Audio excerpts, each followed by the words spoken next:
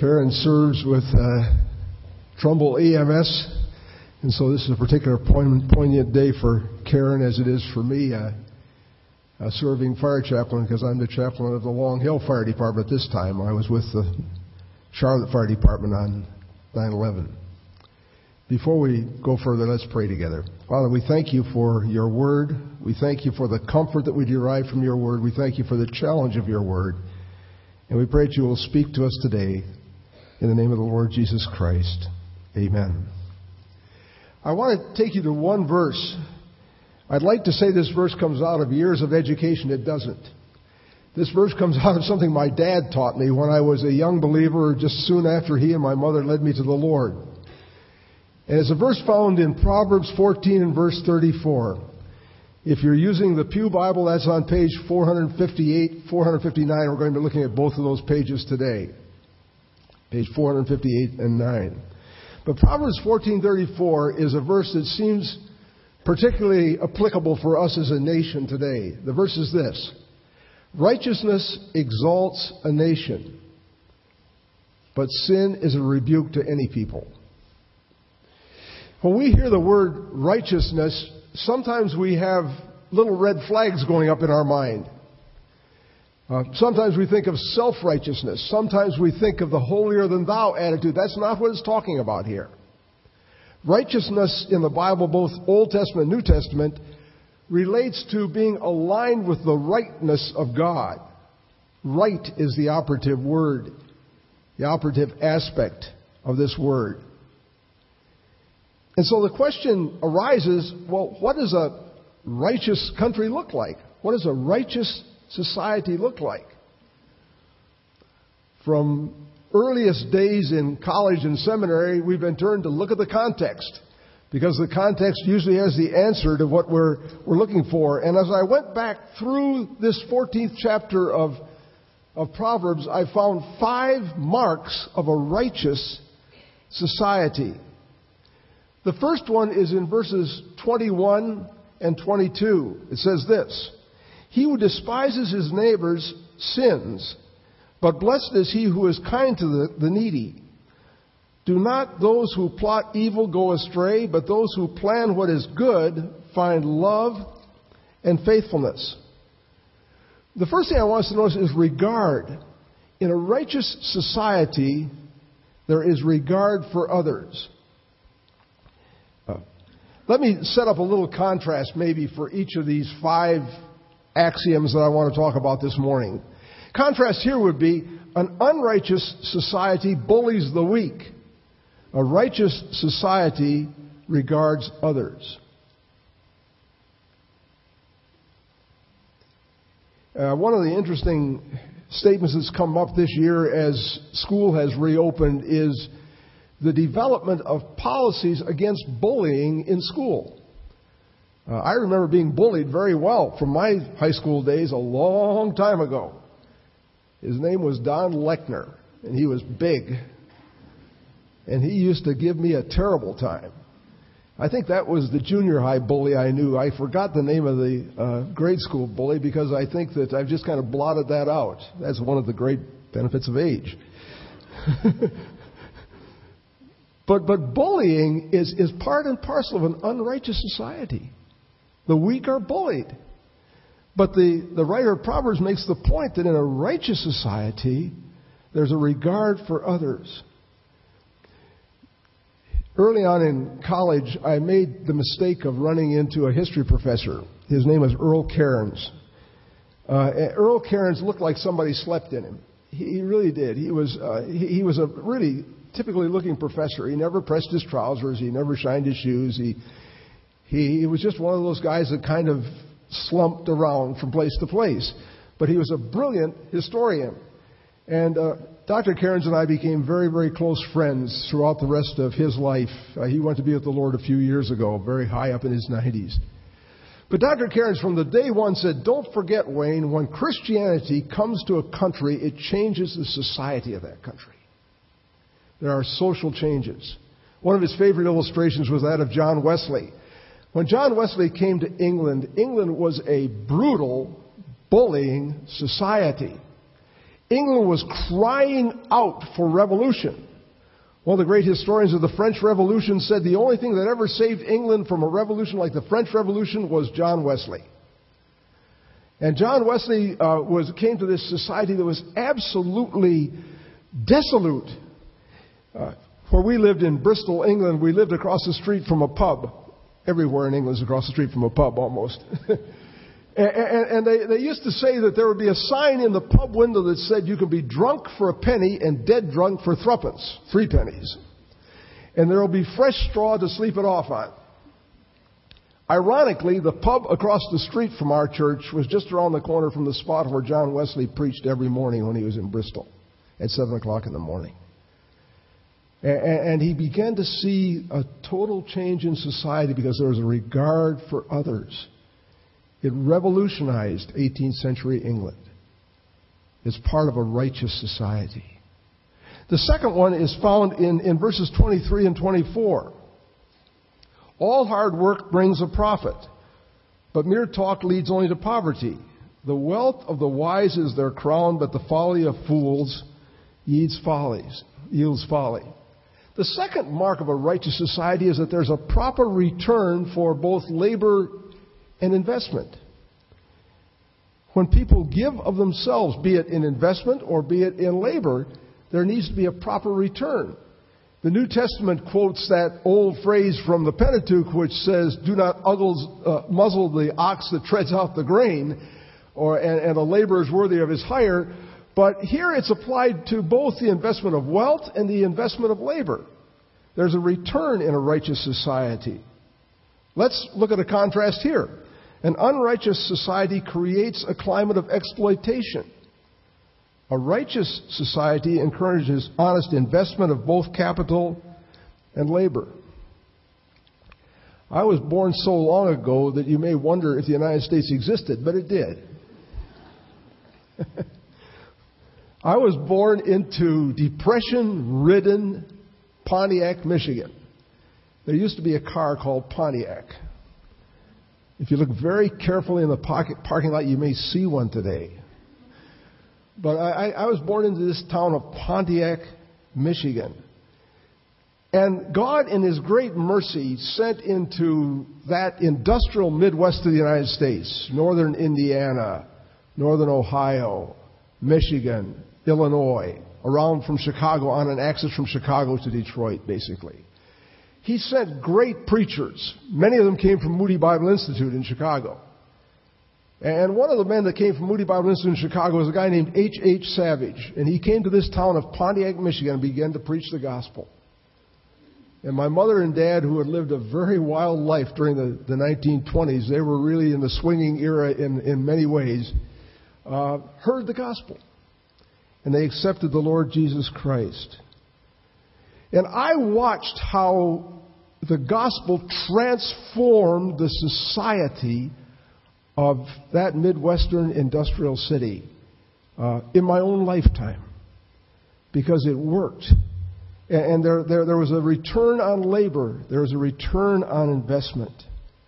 A society that is righteous values labor, values investment, values people who contribute to the society in which they live. This set me on a track, of course, for the rest of my life as a historian. I teach history over at Sacred Heart. If you want to come at 9:30 in the morning, I will bore you, let you go back to sleep, actually.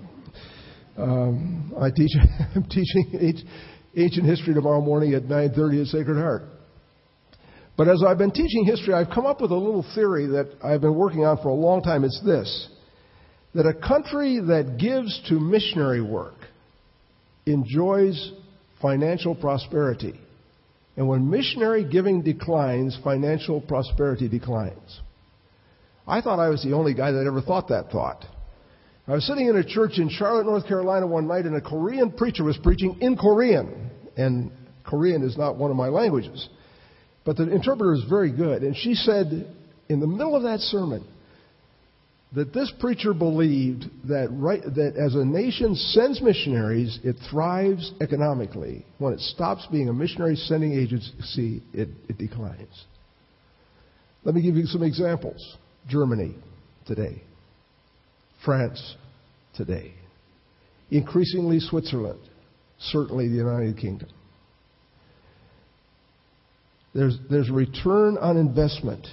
And when we invest in the things of the Lord, He blesses us. Let's look at the third one. This is in verses 26 and 27. He who fears the Lord has a secure fortress. For his children it will be a refuge. The fear of the Lord is a fountain of life, turning a man from the snares of death. The third word we want to look at is reliance. Reliance on safety. A righteous society is a safe society. There's a sense of safety in that society. This is a favorite phrase in the Proverbs, and probably the central verse is Proverbs 18:10 that says, the name of the Lord is a strong tower. The righteous run into it and are safe. There's reliance on a safe atmosphere when a country is righteous. When a country reflects the righteousness of God. But the opposite is also true. Unrighteousness creates an amazing sense of horror in society. In 1953, I was one of the first American exchange students to go to Germany. I was 17 years old.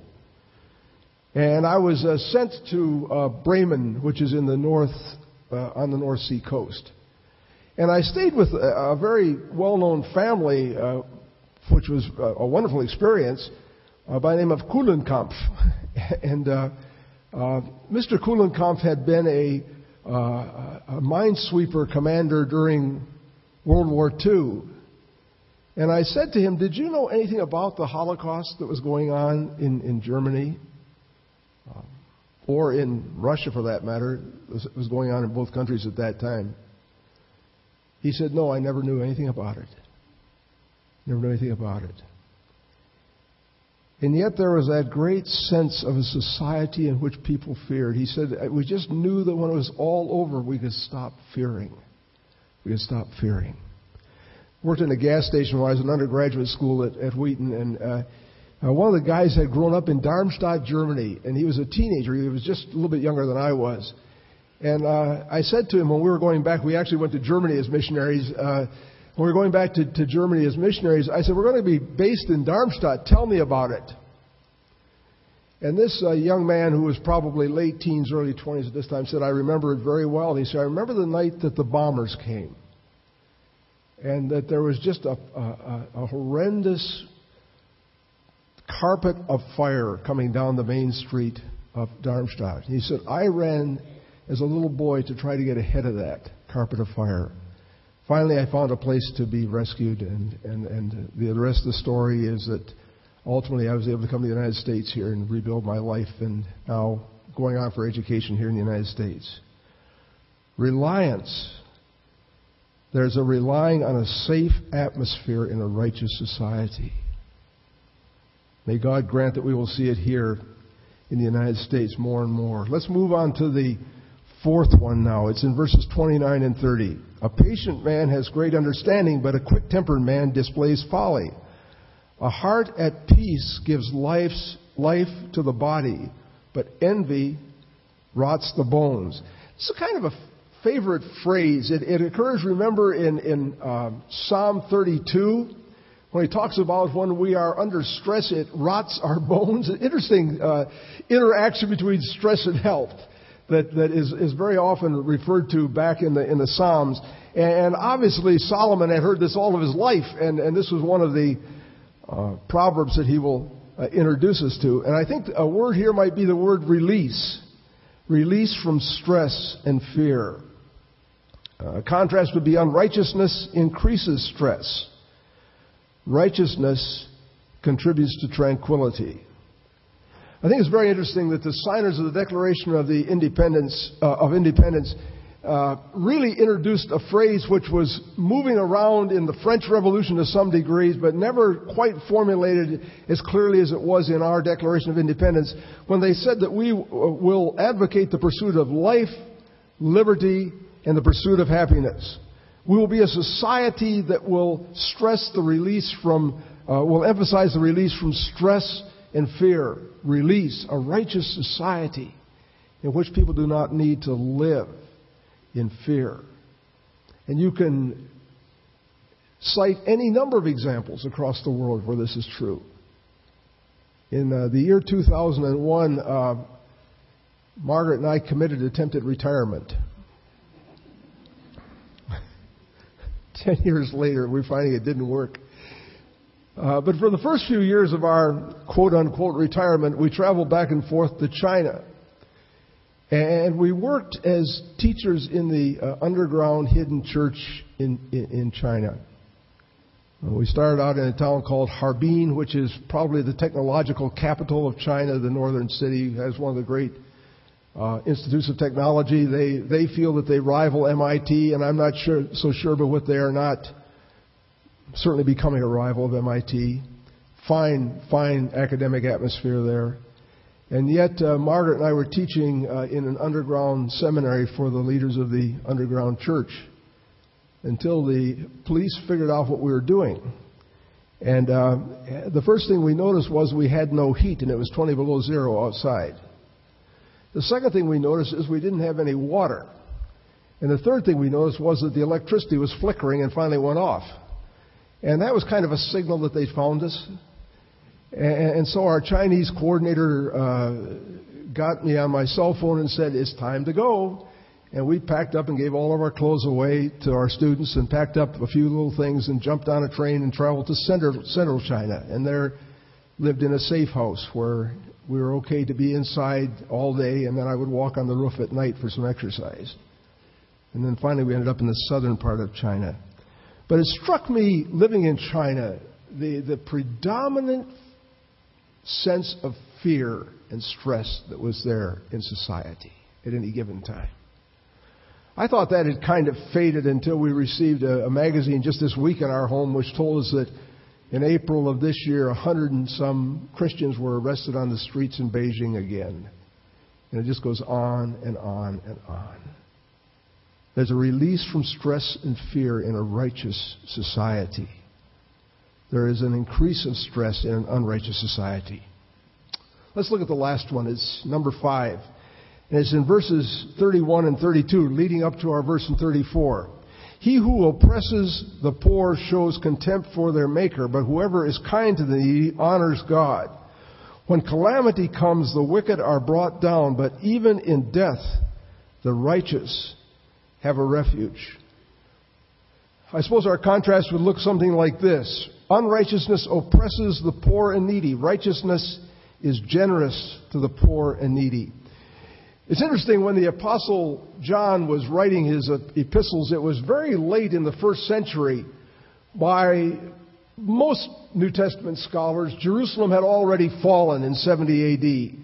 The temple had been destroyed. There was great danger to the Christians. And they were living really on the edge in a Roman Empire that was already showing decline. The Roman Empire was already beginning to show decline at this point. And John writes these verses in 1 John 3, verses 17 and 18. If anyone sees his brother in need but has no pity on him, how can the love of God be in him? Dear children, let us not love in word only, but in action and in truth. A righteous society is active in caring for others. My mother and dad had one great trip in their life before the Depression hit. They had come to New York. They were thrilled with New York. I mean, my mother talked about New York for the next 60 years. She just loved coming to New York, thinking about New York. Anything that had to do with New York, she was thrilled with New York. And one of the things they kept talking to me about was the Bowery Mission. And I remember when we moved to Connecticut thinking, well, I'm certain it doesn't exist anymore. But it did. It did. For all those years, just there caring for people who are in need. And it's only one of many, many missions, like our Bridgeport Rescue Mission, like the great Pacific Garden Mission in Chicago, that arose during the 20th century, or the earliest 20th century, sometimes the end of the 19th century, to care for others. And in a righteous society, there's that sense of repaying, that sense of paying forward, that sense of giving as the Lord has given to us. And as people give in that way, there's a real sense that the Lord shows us what a righteous society looks like. Righteous society. Righteousness exalts a nation. Sin is a rebuke to any people. What does that mean for you and me 10 years after 9/11? I think it's fascinating that this is a crucial month for Black Rock Congregational Church. It's a month when we're looking forward. It's a month when we're saying, what's next? It's a month when we're saying, what is it? How can we as a church fellowship, as a body of believers, as a community of faith, how can we live as a righteous community in our world today? How can we model this rightness of God, so to speak? I always fear that I sound like a philosopher when I say rightness, but this rightness of God. And there are many ways we do it. We reach out to those who need us. In our missionary program that embraces both the United States and the world.